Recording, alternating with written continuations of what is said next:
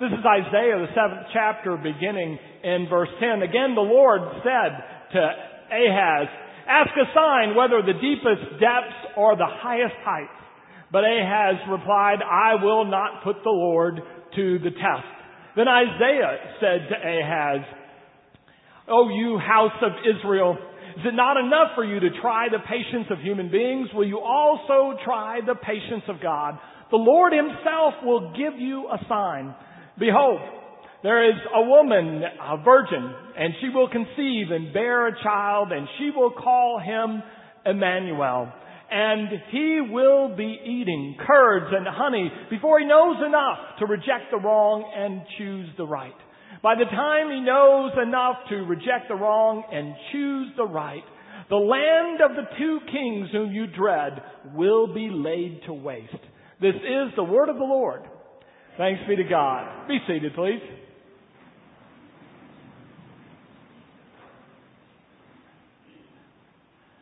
I believe that hope is a choice. Now, that may seem that hope is just sort of natural. It's sort of the default position that people come to easily. Like little orphan Nanny, who in the face of everything is able to say that the sun will come up tomorrow. Or maybe like the American proverb with which we're very familiar that says, "Hope springs eternal in the human breast."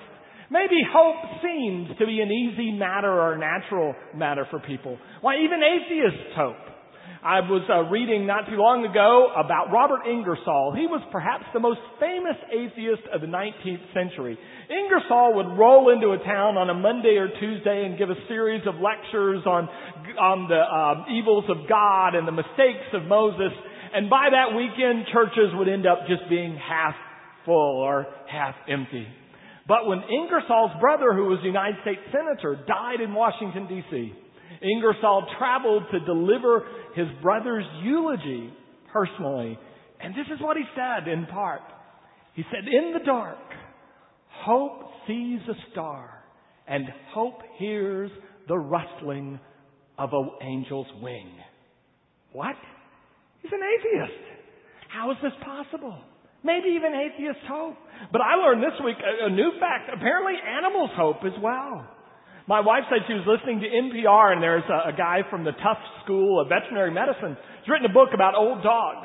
And apparently when he was taking calls, they asked him about, how do you know which dogs will live longer than others? And he said this. He said, optimistic dogs live longer than pessimistic dogs. How do you recognize an optimistic dog? I didn't know there were such things, but apparently even animals by nature hope. So hope seems like an easy matter.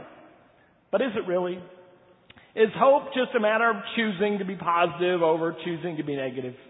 I think for the people of God, it gets more complex than that. Consider the case this morning of King Ahaz, the king of Judah, the king of Jerusalem. 735 years before Jesus, he is being threatened by two northern powers, the northern kingdom that they called Israel, or Samaria back then, and Syria. Basically, they wanted Judah to join them in a three-way alliance against the bad bullies of the east, the Assyrians. And when he refused to join that political alliance, the kings of Israel and Syria threatened the king of Judah, and they said to Ahaz, "If you will not join us, we will come conquer you." And Isaiah says, the book of Isaiah in the first part of chapter 7, that the people in Ahaz were so scared, they were shaking like a leaf on a tree in the wind. Well, what would he do? One of the things he thought about and apparently acted on was a political alliance. He decided to make a deal with the Assyrians themselves, who were big, who were bad, who were very brutal.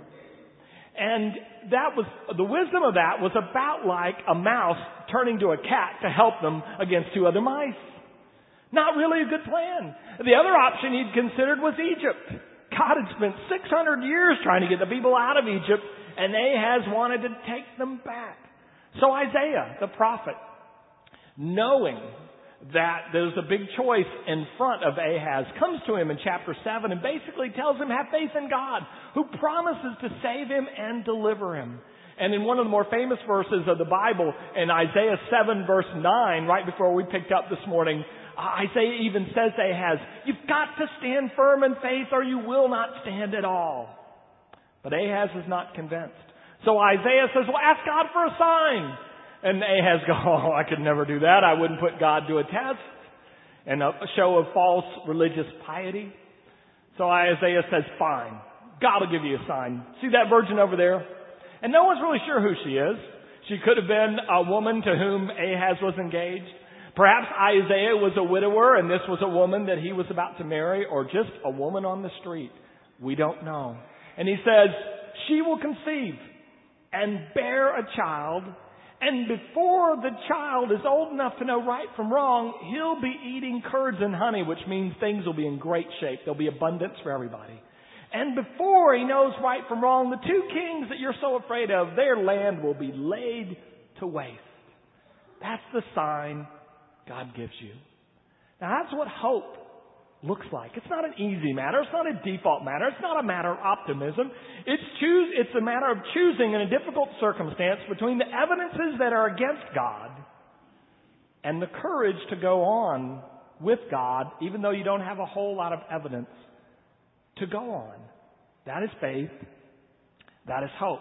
See, one of the things we need to understand about signs in the Old Testament, or signs in the Hebrew Bible, which I just really read about this week in a way that should have made sense to me all along, is this. Signs were never given by God to the people of God to create faith. They were never given as proof. They were always given as an encouragement to say, if you stay the course, if you hold faith, you'll look back and you'll see this as right. Let me give you an example. Let's say there's Abraham. Abraham's been waiting years for a child and he has no child. So God one day says to Abraham, come here, look up, count the stars in the sky. That's how many your descendants will be. Well, now when you look at that sign, it doesn't do anything for Sarah and for fertility. It's just a sign that says one day you'll look back and see that faith in God was right. But it doesn't really do anything for you in the moment in the way of proof. Then there's Moses. Burning Bush is talking to Moses, who is a wanted man for murder in Egypt. Burning Bush tells him to go back, speak to the greatest man in the world at that time, the most powerful man, Pharaoh, and say, let my people go. So Moses says to God in the bush, yeah, how am I going to know this is going to work out? And God says, here's a sign. After you lead them out, you'll come back and worship me again on this mountain. Well, what about the interim? What do I go to Pharaoh with? Signs were never meant to be proof. They're never meant to give exact confidence. Faith always involves risk. And so basically God is saying by the time that child is weaned, which could be 2 or 3 years, or one alternate is by the time that child is a son of the law, which like bar mitzvah, which could be as many as 12 years, by the time in a few years, these kings are no more. But what kind of sign is that in the interim? A better sign might have been for Ahaz, like an army of angels appear and say, all right, they'll take care of him, or better yet, a tank. But he doesn't get that. He doesn't give anything to give him proof. Nothing takes the element of risk out of his choice. He still must choose of the evidence of the threatening kings versus the promises of God, and nothing ever makes that choice easy. Not for him, not for you, not for me. Real faith always involves choosing to risk based on the promises of God against the evidences that seem to be against those promises. And the evidences call him to wait on God and not make a political deal. Wait, whether it's 2 or 3 years or longer. But he chooses not to wait. To wait means to trust in God. It doesn't mean basically to do nothing. This is not a call to abdicate individual responsibility. There are still some things Ahaz can do, but he must trust in God to provide the ultimate solution, not figure that he can take God's place and solve the matter. And I want to just tell you real quick that I'm not against individual responsibility or individual action. Oftentimes there are difficult circumstances in the world and we call on God and God promises to help, but God also expects us to help. A lot of people are hungry in the world. And one day we're told everybody's going to have enough to eat. But until that time, God calls on us to share. One day it says there will be no more tears. There will be no more crying. But until that time, we're called to comfort one another in times of loss and sorrow. There are things we can do, but hope is a choice to keep our confidence in God and wait on God in the intervening time and do what God has called us to do. I'm not saying don't do anything. There are people that don't want to take responsibility. Every year at this time, I can't help but think of a football game. It's about 7 years ago. New York Giants in their old stadium were playing somebody, and it snowed. And so some of the fans got a little hostile. They had too much Christmas cheer. And they started to direct their hostility at their opponents and the referees. And so they started making snowballs, which really, in effect, were ice balls. They started chunking them toward the field. And so the police began to make arrests, and they were trying to round up the people who were responsible. And one guy they arrested because they had his picture in the paper the next day doing this. They knew they had him. He got identified. Brought him in before the judge, and the judge asked him about it, and this is what he said. Well, everybody else was doing it. Well, the judge wasn't moved by that explanation, so the guy decided he'd go on further, and he said, and besides, if there hadn't been snow there in the first place, we are responsible. There are some things we are called to do, but always, always keeping our confidence and faith in God to deliver on God's promises. So often, we have to wait, even when the signs point against waiting. Abraham waits till he's 100 to have a child. Isaiah predicts the Messiah in his book, in his prophecy. The Messiah doesn't come for 700 years. But they still must wait, as must Ahaz. But he chooses not to. Makes me wonder, why does God make us wait? Well, if we have issues in our family, why doesn't God just solve them right now? There's an illness, why aren't we healed immediately? When there's poverty, why don't people just share everything equally and solve the deal? There's trouble at work, why doesn't God make it all right now? Why do we have to wait? And the answer is, I don't know. But when I look at the Scriptures, a couple of things occur to me about waiting. The first one is this. We sometimes wait, are made to wait, because we're not ready to receive what God is going to give us. I mean, think about it. Would you give a 2-year-old a 10-speed for Christmas? Probably not yet. Perhaps you start them on a tricycle. Maybe they get training wheels later, and then they work their way up. They're not ready to receive perhaps what they ultimately will have. Not right now. Look at Joseph. 17 years old, Joseph has a dream that basically tells him he's going to rule the world. Is he ready to rule? I was 17 once. I raised 3 17-year-olds. I'm going to give you the answer to this one. No, he's not. No, he's not. He's going to have to wait, but then he will be. He will be. Sometimes we wait because we're not ready. God can't give it to us yet. We couldn't handle the solution. We couldn't handle what was coming. Sometimes we wait because, the world's not ready yet. Or other people aren't ready. Sometimes God is going to move in our situation in a way that impacts other people, and they're just not in a position yet to be impacted. Think about Joseph. The famine hasn't come. It's not time yet for him at 17 to rule. But one day it will be.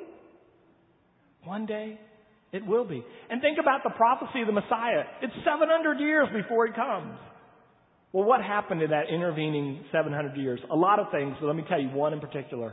Eventually, the Roman Empire started to come to power, and they paved 70,000 miles of road in the known world so that the good news of Jesus Christ spread quickly and fairly easily to the whole known world, which couldn't have possibly happened 700 years earlier. Sometimes, for reasons known only to God, we wait. But we wait in hope because we know that God is true to God's word on God's time and terms.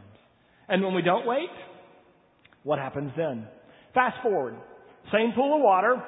where Isaiah met Ahaz the first time. Obviously, Ahaz was like looking at the water supply in case there was a siege. Same wall, same city wall.